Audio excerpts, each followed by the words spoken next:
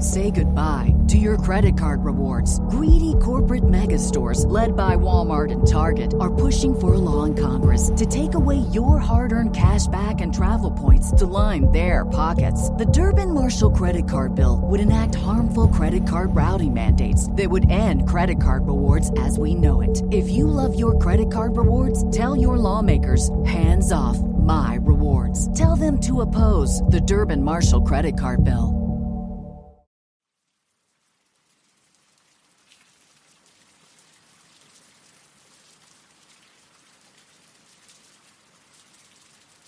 Greetings everyone, welcome to Back to Ashes. My name is Phoenix. Before I get started, I would like to thank the reformed members of Back to Ashes. Through scrutiny, Samantha Place, Lisa Radford, Tina Mead, Stephanie McLaren, Corpse Lover, Manna Ash, Normie DW, Chrissy Elias, Cindy Cleveland, and Patty's niece. For those of you who have donated to my GoFundMe, thank you. For any more information, for those of you who may not know, that information can be found right below. To stay in the loop of when I upload, please don't forget to subscribe, like, share, and comment. If you would like to become a member of Back to Ashes, then info can also be found down below. With all of that being said, it is time to go back to ashes. For once we arise from the ashes, we are a bigger, brighter, stronger, and happier person in the morning. Sit back, relax, kick back, grab a snack, or tuck in and get warm, and prepare for this dose of vocal melatonin entitled Unsolved Mysteries Volume 12. Right after this intro, an ad will play. I'll read the first case an ad will play, and after that there will be no more ads within this video.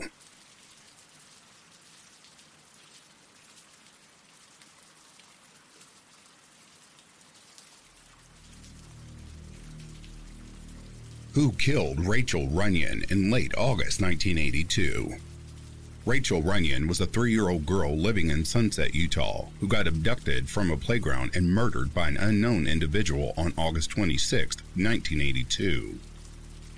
On August 26, 1982, Rachel's mother, Elaine Runyon, was making sloppy joes for lunch for Rachel and her 2 brothers. 5-year-old Justin and 3-year-old Rachel were outside playing with a 10-year-old boy at a park that was 15 feet from the family's backyard fence. As they were playing, a man approached them. He was described as an African-American man, between the ages of 25 and 30. He was 6 feet tall with a medium build, and he had a mustache. He talked to the children for about 15 minutes, and then he asked them if they would like to go for some bubblegum and ice cream. Rachel agreed, and she started to walk away with the man. When her brother realized that a stranger was leading her away, he yelled for her to come back. She turned to walk back, but that's when the man grabbed her and ran to a blue car with wood paneling. The 2 boys ran to the Runyon's house, screaming that someone had grabbed Rachel. The police responded as quickly as they could for 1982, but by the time they got to the park, Rachel and her kidnapper were long gone. Sadly, her naked body with her hands tied behind her back was found 24 days later, less than 20 miles away from where she was taken. The murder shocked the small city of Sunset, but no one was arrested in the aftermath of the brutal crime. And then, strange things started to happen. First, on 2 separate occasions, Rachel's father found a black rose at her gravesite. Next, about 2.5 years after Rachel was kidnapped, the police were called to a 24-hour laundromat. On a stalled door in the washroom, in marker, someone wrote, "Beware, I'm still at large. I killed the little Runyon girl. Remember, beware." Then below the message, there was an inverted cross, and then there were 3 6s. One at the head of the cross, and the other 2 at the arms of the cross. The police aren't sure if the killer left the roses or wrote the message, but a psychologist who worked on the case said it was possible. Some people believe that the black roses and the inverted cross, surrounded by 666, indicated that the murder was occult in nature. The police have had about 100 suspects in the murder, but they have yet to charge anyone. In the years since her daughter's death, Rachel's mother has been an advocate for kidnapped and missing children. In August 2016, the park where Rachel was taken was renamed the Rachel Runyon Memorial Park.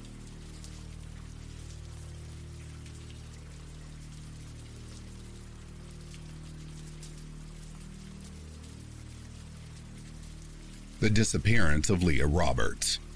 Early life. Leah Roberts was born on July 23, 1976, to Nancy and Stancil Roberts. the youngest of 3 children. She was raised in Durham, North Carolina. While Leah had a relatively normal childhood, things took a turn at 17 when her father was diagnosed with a life-threatening respiratory disease. 3 years later, her mother died unexpectedly of heart disease. Leah, a sophomore at North Carolina State University, took some time off to be with her family before returning in the fall of 1998. Not long after returning to school, Leah was involved in a near-fatal car accident when a transport truck turned out in front of her. She suffered a punctured lung and shattered femur, for which she had a metal rod placed in her leg. Her survival was a life-changing moment for the young woman, who viewed it as her second chance. While attending North Carolina State University, Leah played soccer and did a semester in Spain. She'd also signed up for a field study program in Costa Rica when, once again, tragedy struck. In 1999, after years of dealing with his condition, Stansel passed away. While upset, Leah decided to continue with her trip to the Caribbean, and it was an experience that completely changed her worldview. She became interested in life's adventure and wanted to see the world. She began writing poetry and keeping a journal, and ultimately decided to leave school just 6 months before she was slated to graduate with a degree with Spanish and anthropology. Upon leaving school, Leah, an already private person, drew away from her core friend group and began learning to play the guitar and practice photography. She also adopted a kitten. Disappearance. On the morning of March 9th, 2000, Leah received a phone call from her sister, Kara, who asked how she was doing.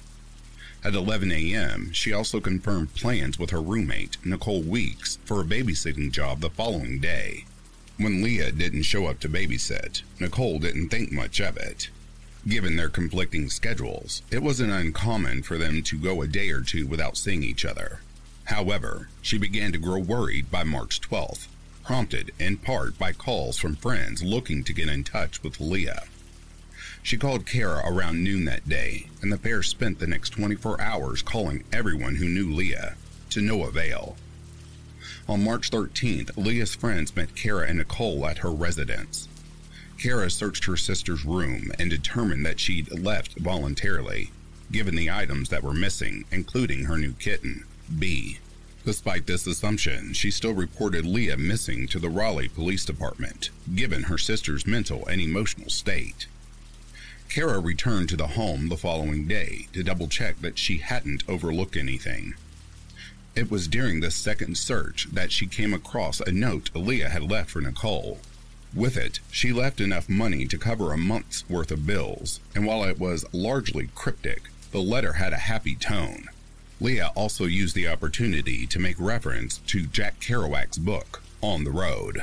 This jogged Nicole's memory, with the missing woman's roommate recalling a conversation they had about a cross-country road trip.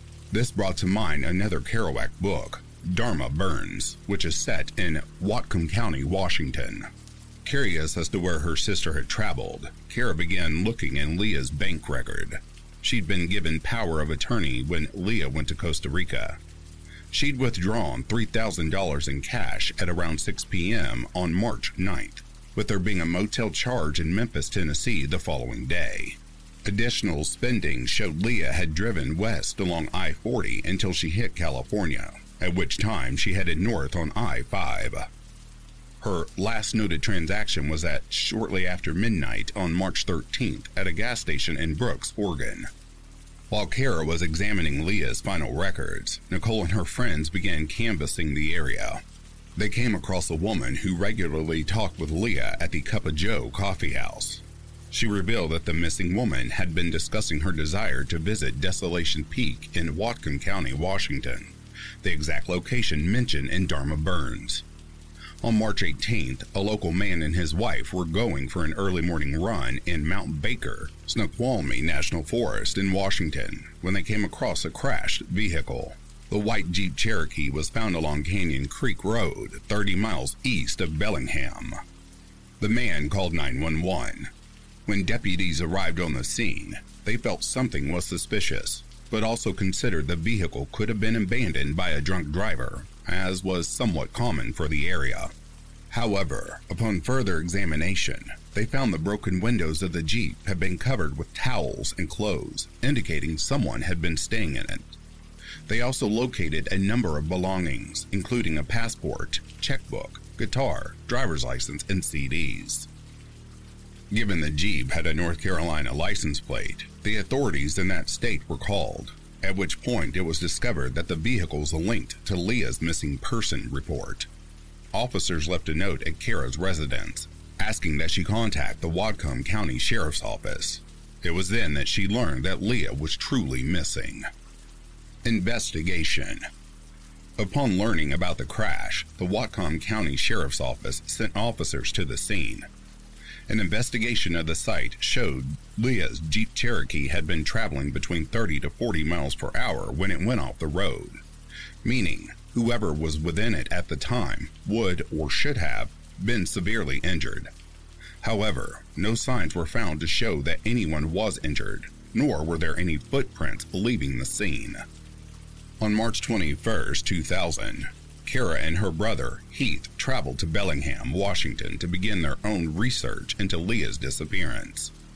Upon being brought to the area where her Jeep was found, they began to wonder if she'd maybe hit her head and wandered away.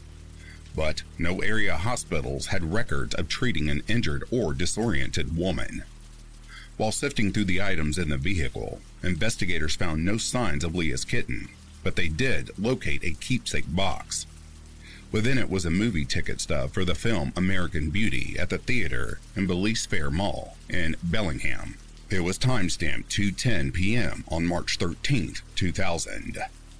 No one remembered seeing Leah at the theater, but Kara did visit the sit-down restaurant at the mall, where two patrons recalled seeing her. One said she was open and kind, while the other said they chatted about Jack Kerouac and her reasons for being in Washington. He told investigators that Leah left with a man known only as Barry and provided a description. This, however, went against the account of the first individual, who said the missing woman had left the restaurant alone. As missing persons flyers were put up across Bellingham, investigators and agents with the FBI began to properly process Leah's car. They came across a pair of pants with $2,400 in the pockets, meaning she'd only spent $100 of the $2,500 she'd arrived in the area with. As well, they came across her mother's engagement ring under the floorboard. As Leah rarely took it off, this led the police to theorize that she'd been intentionally harmed. Approximately 1 week after the Jeep was discovered, an anonymous man called in to say that he and his wife may have run into Leah at a Texaco gas station in Everett, Washington, shortly after it's believed the vehicle was abandoned. He said she appeared to be disoriented and wasn't aware of her identity. Unfortunately, he ended the call before investigators could ask him for any additional information. It's believed this sighting is valid, with the Whatcom County Sheriff's Office assuming the man panicked during the call for unknown reasons. Within 2 weeks of the Jeep's discovery, searches began of Mount Baker, Snoqualmie National Forest, beginning on Canyon Creek Road. An area was mapped out based on how far an injured person could travel on foot, after which dogs, ground personnel, and helicopters were brought in. Nothing was found, leading investigators to theorize that Leah either wasn't in the vehicle when it crashed or that she wasn't hurt in the incident. While this search was occurring, officers contacted the gas station in Brooks, Oregon, that Leah had last visited before she went missing. Surveillance footage from within was collected, showing her by herself. However, she kept peering out the door while waiting for the clerk to ring in her purchase. Unfortunately, there were no cameras pointed outside, meaning no one knows who or what Leah was looking at. In 2005, volunteers from a North Carolina-based missing persons awareness group organized a caravan across the United States to raise awareness about several cases, including Leah's. The following year, investigators re-examined the Jeep to see if anything had been overlooked. The hood was popped open, and, along with fingerprints, signs were found to show tampering. The starter relay had had its wire cut, allowing the vehicle to accelerate without a driver behind the wheel. The tampering was likely done by a mechanic or someone with knowledge of cars. This brought officers back to the second man from the restaurant, who was in the military and had experience as a mechanic. He'd since moved to Canada, meaning investigators had to contact Canadian authorities to obtain his fingerprints and DNA. The fingerprints were a dead end, and no updates have been provided regarding whether his DNA was a match to that found on Leah's belongings. Details. Leah Toby Roberts went missing from Whatcom County, Washington in mid-March 2000. She was 23 years old at the time and was driving a white 1993 Jeep Cherokee, North Carolina license plate JVP 2881. When she disappeared, Leah was 5'6" in height and weighed 130 pounds. She had sandy blonde hair and blue eyes and was last known to be wearing several pieces of jewelry, 14-karat gold earrings with 0.3-carat ruby stones, and 3 rings on her right hand, including a 14-karat white gold ring set with a 0.45-carat emerald-cut diamond flanked by 2 0.07-carat baguette diamonds. Leah has a number of distinguishable features, including dimples, a surgical scar on her right hip, and a beauty mark above the upper right corner of her lip. The same surgery that caused the scar on her hip also resulted in a metal rod being placed in her leg. This would have a unique serial number. Other notable details about Leah are that she has a strong Southern accent, is a vegetarian, she smokes cigarettes, and speaks fluent Spanish. Case contact information. Leah's case is currently classified as endangered and missing. Anyone with information is asked to contact the Whatcom County Sheriff's Office at either 360-676-6650, 360-778-6600, or 360-778-6760. The Sheriff's Office can also be contacted via its dispatch center at 360-676-6711, or its tip line at 360-778-6663.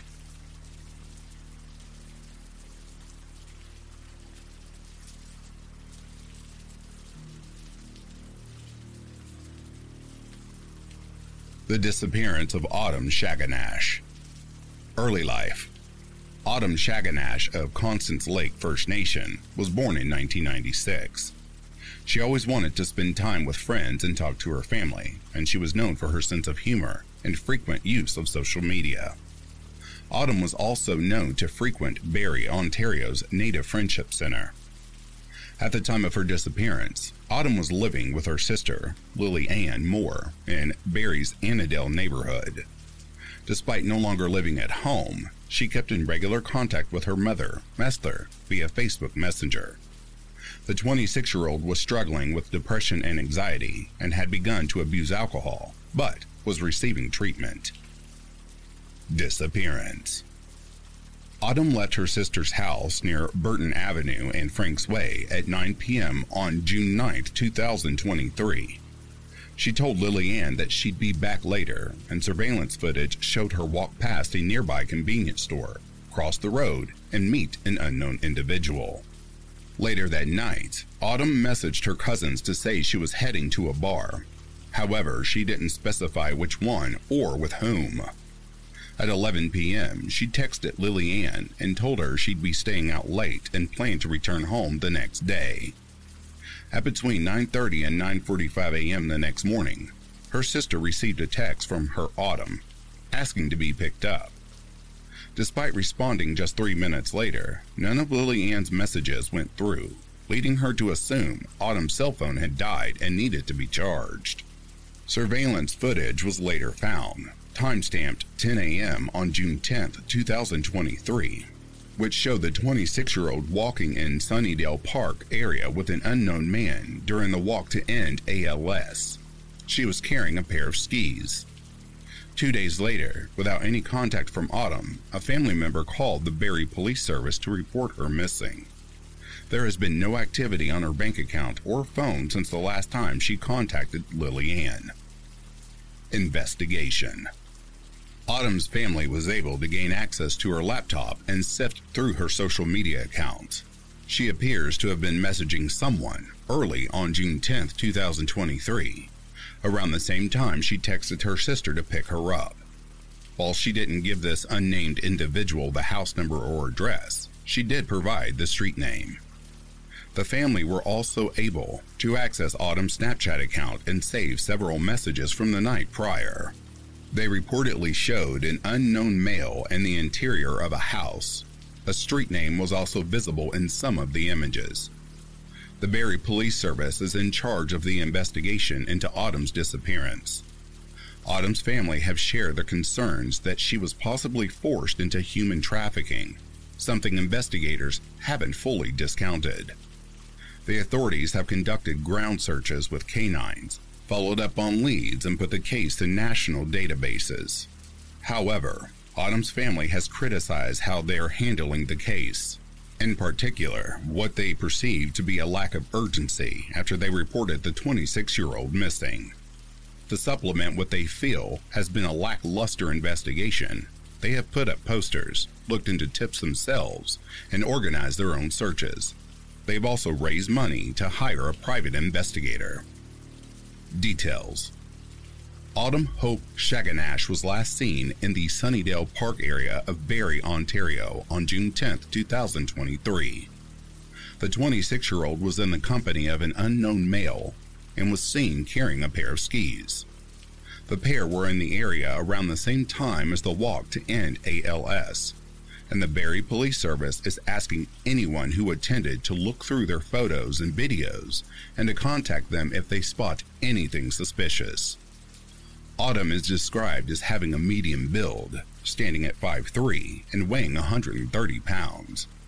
She has brown eyes and straight black hair, and was last seen wearing a black hoodie and jacket, either beige leggings or a pair of shorts, sources vary, and slip-on Puma sandals.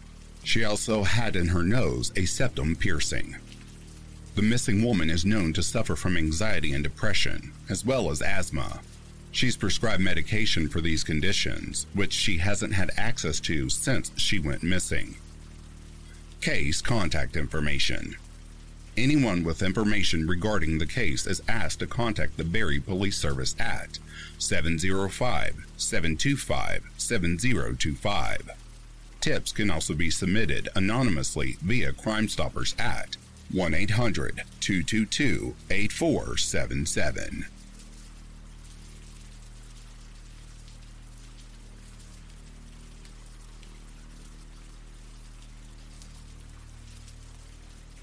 The disappearance of Misty Potts. Early life. Misty Potts was born in Edmonton, Alberta in 1977 and grew up on the Alexis Nakota Sioux First Nation, about 70 kilometers away. Her family, including brothers Zachary and Percy Jr. and sister Eva, were raised very traditional, with their father being a hunter and their mother a gatherer. Their father, in particular, made sure the girls knew their worth. According to Eva, Misty was funny, kind, smart, and selfless, with a compassionate heart. She loved her community and was committed to sharing and preserving her culture. After graduating from Onaway High School, Misty left home to attend the University of Manitoba. She received her Bachelor of Arts in 2002, and 8 years later, earned her Master's in Environmental Studies. Her thesis discussed the implications of the oil and gas industry on Canada's Indigenous population. Around this time, Misty helped with the documentary film Awakening Spirit, which looked at how industrialization impacts First Nations communities. This was followed by a teaching stint at Yellowed Tribal College in Edmonton and worked on a number of other environmental-related projects.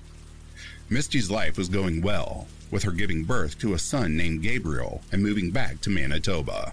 She'd also planned to pursue her PhD part-time at Athabasca University in Alberta.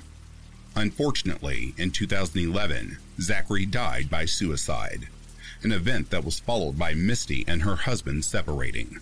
The latter got custody of their son. All this led Misty to begin using marijuana, which itself turned into prescription drug and methamphetamine use.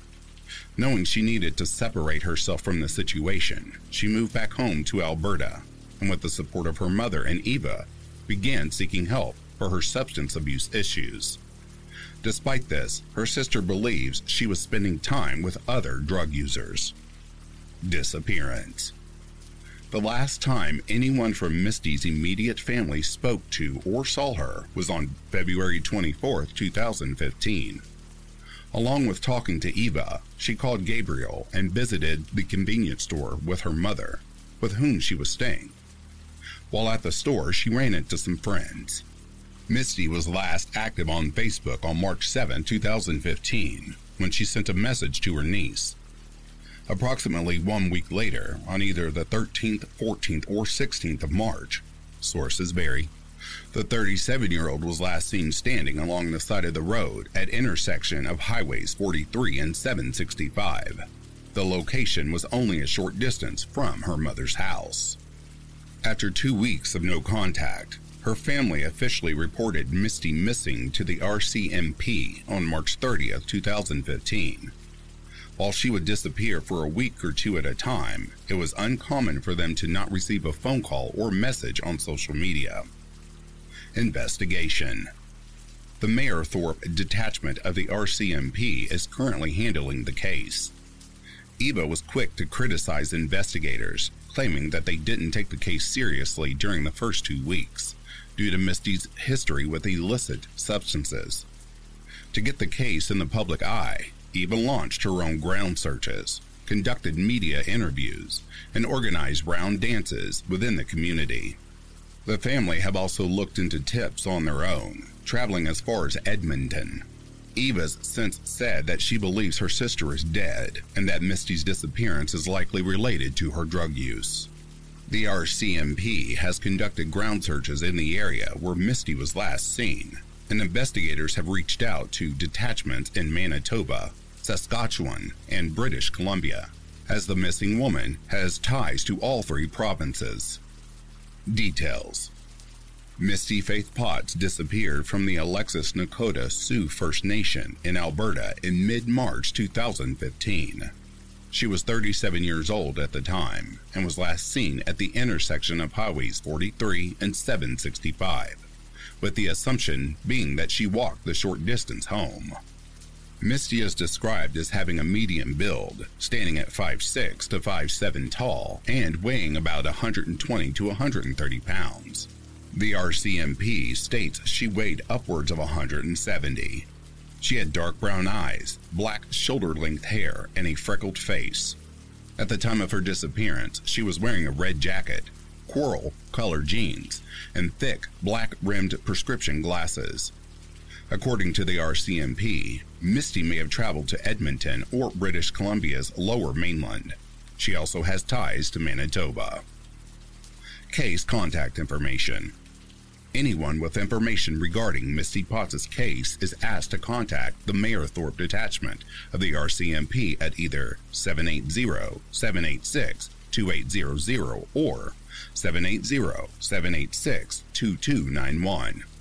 Tips can also be submitted anonymously via Crime Stoppers at 1-800-222-8477.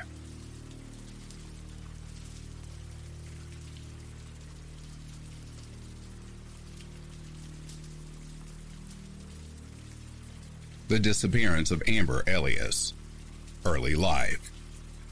Very little has been publicly shared about Amber Elias's childhood and early adulthood. We know she was born in 1988 to her mother, Donna, and that she has a stepfather named Tim Scott. She's also the mother of 2 children. Despite living what the Ontario Provincial Police call a high-risk lifestyle, she regularly kept in contact with them. She'd Snapchat her daughter daily. At the time of her disappearance, Amber was living in Hagersville, Ontario, Canada. However, she had connections to other locations in the region, including Hamilton, Norfolk County, Brantford, and Cambridge. Disappearance. The exact date Amber went missing is unknown. According to family, she'd been out of contact since early February 2021, with news publications reporting that she was last seen toward the middle to end of the month at a residence at 3698 6th Line in Oswego, Ontario. The rural community is located within 6 nations of the Grand River Territory. Amber was reported missing by her mother on March 8, 2021. This was largely prompted by her lack of contact with anyone in the family, especially her children. Investigation. The OPP's Criminal Investigation Branch took control of the investigation into Amber's disappearance, with assistance from the Haldimand County Detachment, the Six Nations Police Service, and the Brantford Police Service. Very little has been revealed regarding the investigation into the case. However, the OPP has shared there's confirmed information that Amber may have traveled to Western Canada. The latest update came in June 2023, when the OPP, with the help of the Six Nations Police Service, launched an evidence-based search of the property where Amber was reportedly last seen. The grounds were searched, as was the area behind the residence, which the Ellis family states has been empty for quite some time. Investigators wouldn't say what they were searching for or what type of evidence, if any, was found. The OPP has interviewed dozens of individuals over the course of the investigation, with little headway made in the case. To help raise awareness and generate more tips, Donna created the Missing Amber Elias Facebook group. Details. Amber Elias was last seen sometime in February 2021 at a residence in Oswego, Ontario. She was either 32 or 33 years old at the time, and is described as having a thin build, standing at 5'9" and weighing between 120 to 121 pounds. She had straight, long black hair and brown eyes. According to the OPP, Amber is missing some teeth with noticeable gaps. She also has a scar on her left thigh, the result of a stab wound, and a horizontal mark between her eyebrows. A Chinese symbol is tattooed on the nape of her neck. Case contact information. Amber's disappearance is currently being investigated as a missing persons case with foul play suspected. The OPP is offering a $50,000 reward for information leading to the arrest and conviction of the person or persons responsible.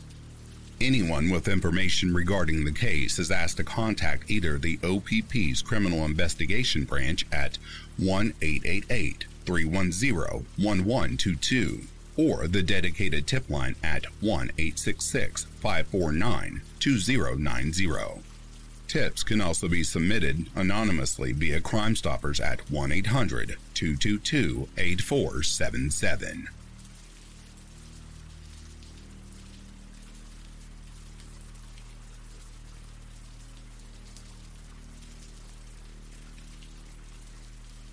The disappearance of Sunshine Wood. Early life. Sunshine Wood was born on April 6, 1987. Raised by her father, Anthony, her grandfather, and her great-grandfather from the age of 10. She grew up on the Manto-Seri Cree Nation in northern Manitoba, with her 2 older brothers and 2 younger sisters. She also spent 6 months in foster care for undisclosed reasons. Adored by her family, especially her brothers, Sunshine lived a relatively normal life. She was bubbly and outgoing, with a tendency to make friends rather easily. She also loved to laugh and didn't partake in the negative behaviors some of the other teenagers in her community did. Hoping to become a nurse, Sunshine moved to Winnipeg when she was 16 and enrolled at Gordonville High School. It was a major change, moving from a remote community of just a few hundred people to a large metropolitan area. She initially stayed with her uncle, but later moved in with a woman named Priscilla. Anthony wasn't sure how Sunshine met the woman, as she didn't disclose this information in their daily phone calls. Sunshine loved the social aspect of being in a big city, and was known for her street smarts. However, Anthony began to notice a difference in his daughter. She started skipping school, and while she'd not previously touched alcohol, began drinking regularly. Concerned for her well-being, Anthony tried to convince Sunshine to move back home, but he was unsuccessful. Disappearance. On the morning of February 20th, 2004, Anthony called his daughter to confirm their plans for the following day. He also stopped by to give her some money. Sunshine was last seen that night in front of the former St. Regis Hotel at 285 Smith Street, near Portage Avenue. She and a group of friends had decided to spend the night downtown, and they spent time at the hotel's bar. The last known surveillance images of Sunshine were time-stamped at 11:45 p.m. that night.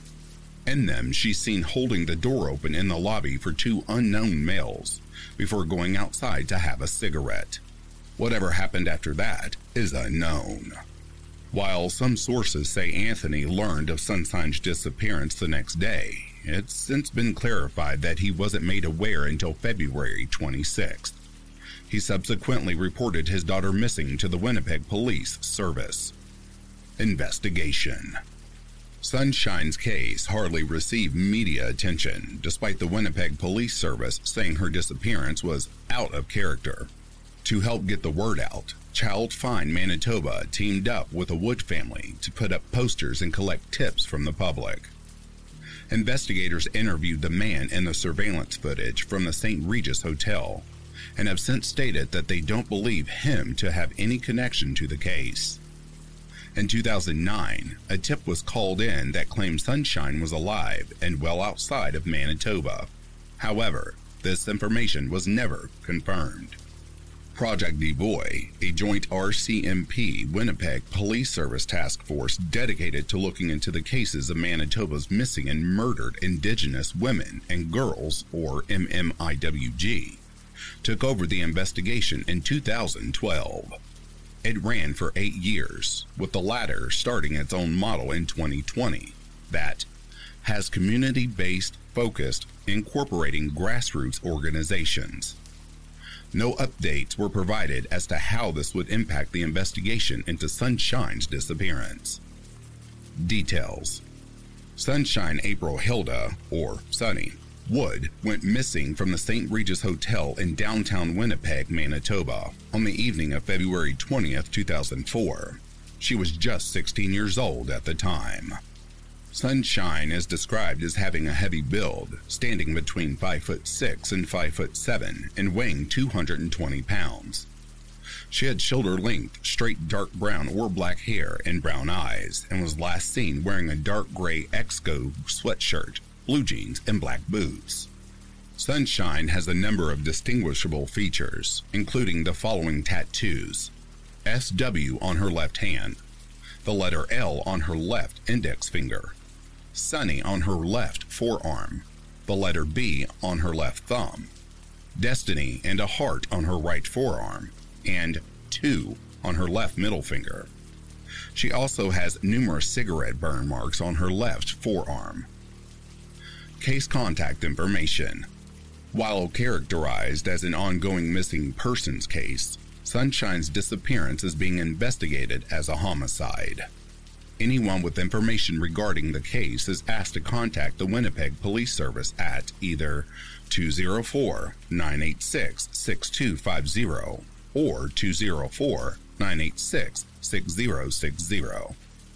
Tips can also be submitted anonymously via Crime Stoppers at 204-786-8477 or 1-800-222-8477.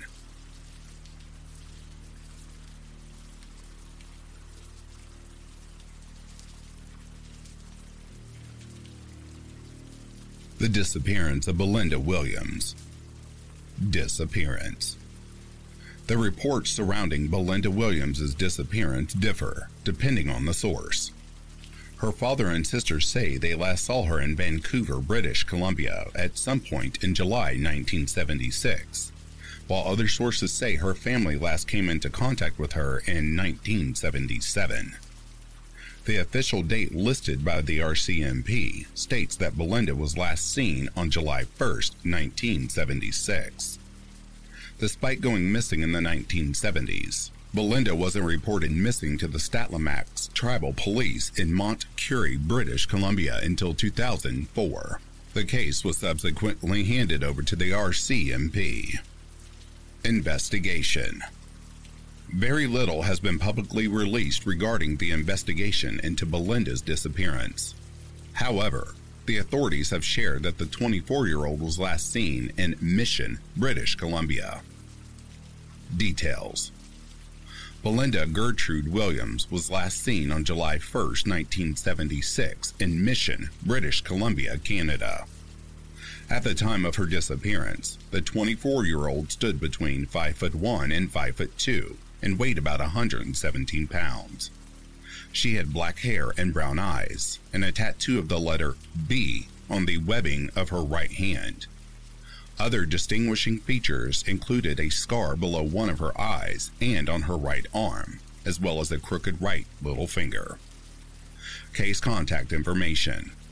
Belinda's case is currently classified as a missing persons investigation. Anyone with information is asked to contact the Mission Detachment of the RCMP at 604-826-7161. Tips can also be submitted anonymously via Crime Stoppers at 1-800-222-8477.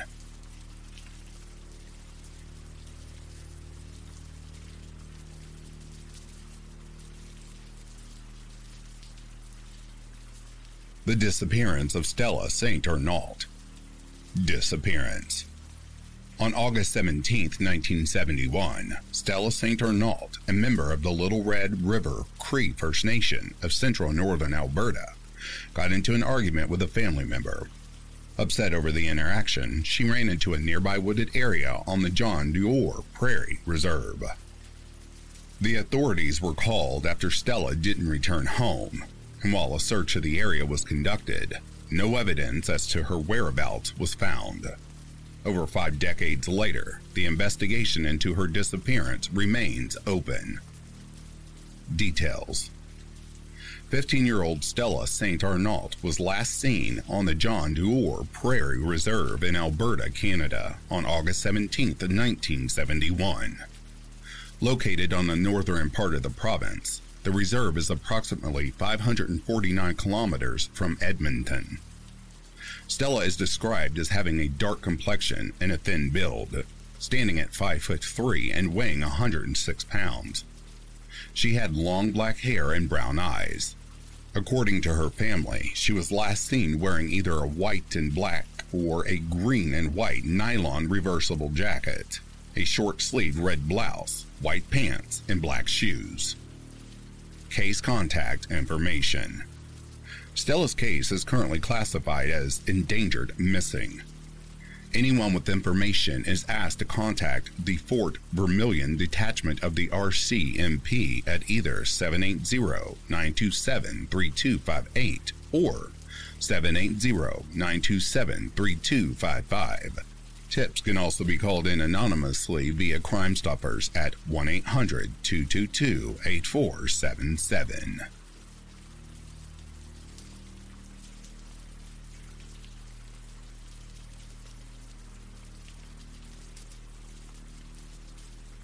The disappearance of Roberta Ferguson. Early life. Roberta Marie Ferguson was born on November 19, 1968, as the youngest of 9 children. Part of the Dunvegan Beaver Band, she lived in Grimshaw, Alberta, Canada, over 500 kilometers northwest of Edmonton. Growing up, Roberta had to deal with a hole in her heart, which required her to take medication until she was in her teens. Despite this, she kept her spirits high. While a bit on the quiet side, she was known to be a joker and spent her free time drawing, dancing, and reading Archie comics. She was also incredibly strong-willed, a trait her mother passed down to all the children. When Roberta was 14 years old, her mother died, and she spent a year living with her older sisters, Carol and Marilyn, in Edmonton. After this, she moved to Surrey, British Columbia, to live with her other sister, Beryl. According to the elder Ferguson, Roberta struggled to keep focused in school following their mother's death. Disappearance. In the final days of August 1988, Roberta, her niece and cousin, and a couple of friends decided to go on a camping trip to celebrate the end of a summer work-study program. The group were staying at Sunnyside Campground on Cutlass Lake, about an hour east of Surrey. Having developed a fever, Roberta decided she wanted to go home. At 8 p.m., she told her friends that she planned to take a bus back and left the area on foot. Around this time, a witness reported seeing a girl matching Roberta's description walking along the side of the highway near the intersection of Beater Mountain and Cutlass Lake roads.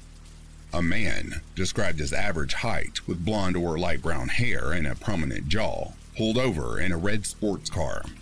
The witness reported it looked like the girl backed away from the vehicle as if she were scared. That evening, Carol had embarked on a 15-hour road trip from her home in Fairview, Alberta, to Surrey. About 2 hours in, she learned that Roberta hadn't yet returned home. A few hours later, without any word from her younger sister, Carol told Verrill to report Roberta missing to the RCMP. Since Roberta was an adult and it hadn't been 48 hours, the authorities refused to file a report. Without the support of the RCMP, Roberta's family launched their own search, making posters and scouring the area in and around Cutlass Lake. Investigation. When the RCMP finally launched an investigation into Roberta's disappearance, the search yielded many files, but nothing that pointed them in the direction of what happened to the 19-year-old. According to Verrill, a body was found that matched her sister's description, but investigators said the descendant, whose identity remains unknown, was Asian. Following the arrest of Robert Pickton in 2002, the Ferguson family was approached to submit DNA to test against human remains found on the serial killer's pig farm. No match was made. Despite confessing to 49 murders and being charged with 26, Pickton was only convicted on 6 counts of second-degree murder. He was sentenced to life in prison with no possibility of parole for 25 years, the longest possible sentence under Canada's criminal justice system. In the early 2000s, convicted killer Terry Arnold reportedly claimed to have been the last person with Roberta. He'd been found guilty of the sexual assault of 4 girls in Newfoundland and a murder in British Columbia. He was also suspected in the 1981 death of Barbara Stopel in Winnipeg, Manitoba, and was believed to have been responsible for a murder that had taken place in Alberta just a year prior to Roberta's disappearance. According to reports, Arnold took investigators to where he'd allegedly dumped Roberta's body, but it had been moved and the search was called off. After being mistakenly released from police custody, he took his own life. He'd left behind a note in which he recanted all his previous confessions. Officers with the RCMP detachment in Chilliwack continued to contact Verrill every few years to keep her abreast of the investigation. Details. 19-year-old Roberta Marie Ferguson was last seen at Cutlass Lake near Chilliwack, British Columbia on August 24, 1988. An Indigenous female, she stood at 5'5" and weighed between 111 to 120 pounds. She had long, curly black or dark brown hair and brown or black eyes. It's been noted that she had all of her teeth at the time of her disappearance and that there was a scar on her right knee. The last time anyone saw Roberta, she was wearing a blue shirt with a navy blue tank top over it, stretchy black pants that had been rolled up to her knees, dirty white running shoes, and octagon-shaped sunglasses. She was also carrying an army green backpack. Case contact information. Roberta's case is classified as endangered missing with foul play suspected. Anyone with information about the case is asked to contact the Serious Crime Section of the RCMP's Chilliwack Detachment at 604-792-4611. Tips can also be called in anonymously via Crime Stoppers at 1-800-222-8477.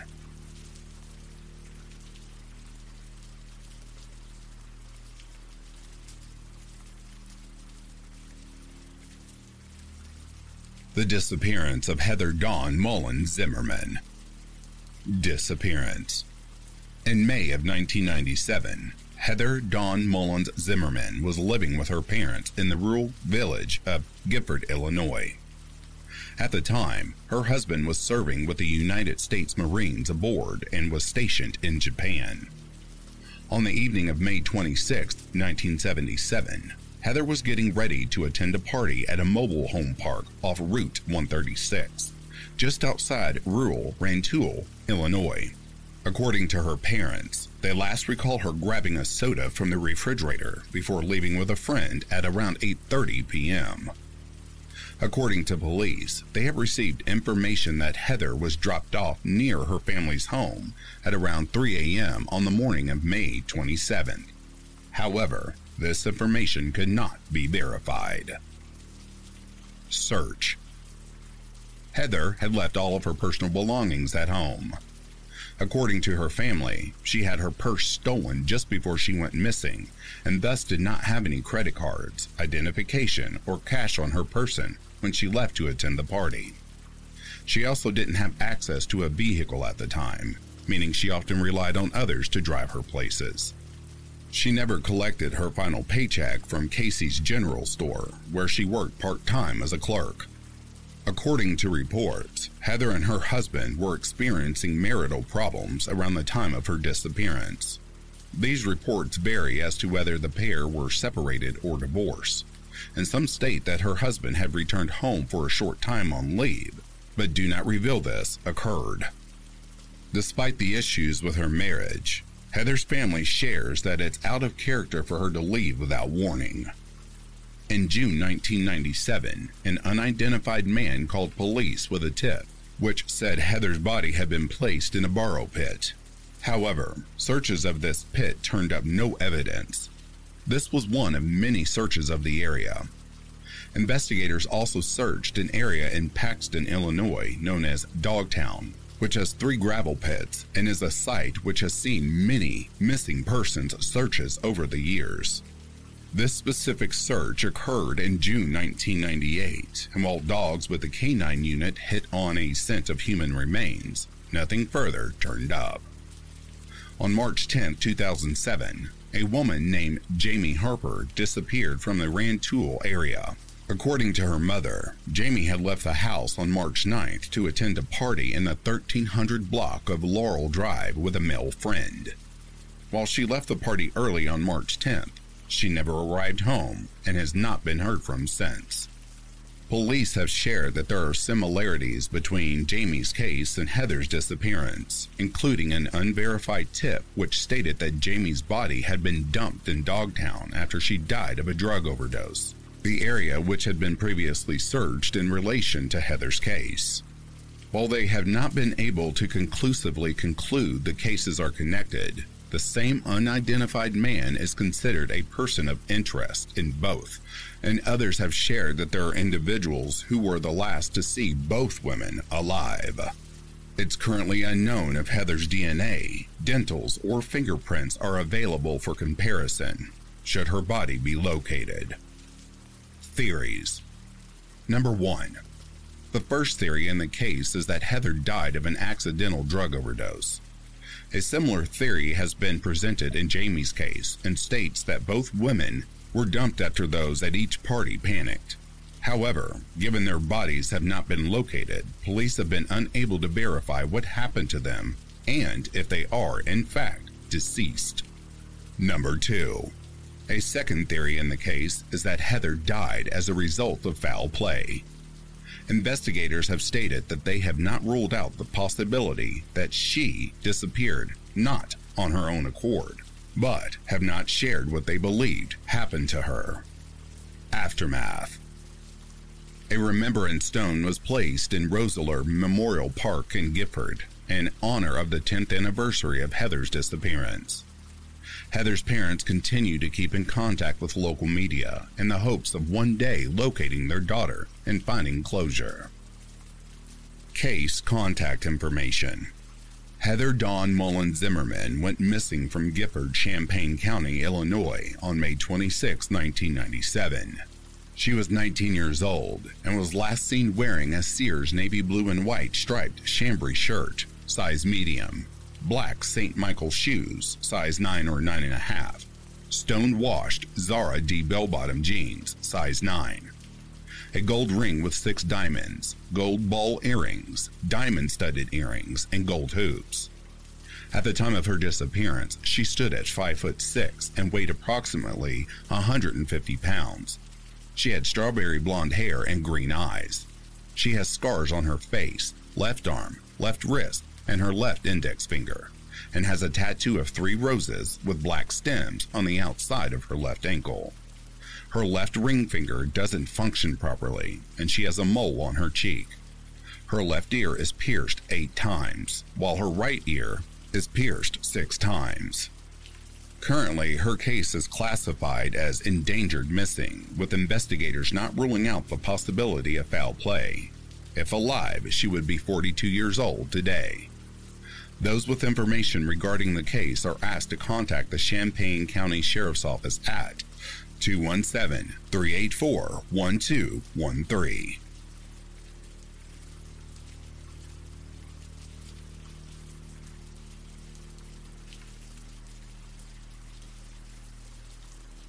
Gwinnett County Jane Doe 2023. Discovery. On June 2, 2023, the decomposed body of an unidentified female was discovered on private property in the 4300 block of Abbott's Bridge Road in Duluth, Gwinnett County, Georgia. The mostly skeletal remains were found by the son of the property owner, who was cleaning the commercial site. It's not clear exactly where on the property Jane Doe's remains were found. Autopsy. The descendant's remains were brought to the Gwinnett County Medical Examiner's Office, where it was determined she died between 2022 and 2023, with the most likely time frame being within 4 months of her being discovered. Given the level of decomposition, a cause of death couldn't be determined. Details. The descendant is described as an African-American woman between the ages of 25 to 35. She stood between 5'1" and 5'5", and was found wearing a camisole, size small with a cross back. Given the state of decomposition, her weight and eye color couldn't be determined. However, a detailed description of her hair was made available, with reports stating it was either black or brown in color, featured long extensions, and was braided, with ring-style accessories in it.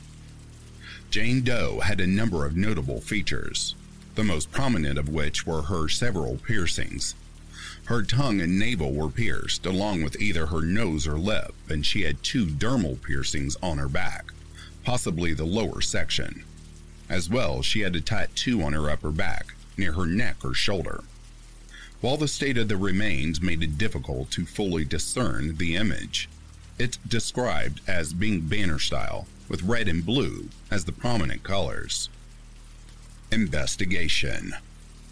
On June 20th, 2023, investigators conducted a search at the home of 52-year-old Abderrahim Halal at 748 Scott Boulevard in Decatur, Caleb County, Georgia. This was the second search of the property, with the first occurring on April 29th when Halal was taken into custody for allegedly causing an explosion at a Bank of America ATM at the North Bacall Mall the previous month. While Halal faces both federal and local charges in connecting to the ATM bombing, investigators haven't revealed his relation to Jane Doe's case. According to local records, he's not the owner of the Abbott's Bridge Road property, and it's unclear if he's a tenant. Case contact information. Anyone with information regarding Jane Doe's case is asked to contact the Duluth Police Department at 1-770-497-5000. Tips can also be submitted to the Gwinnett County Medical Examiner's Office at 1-678-442-3160.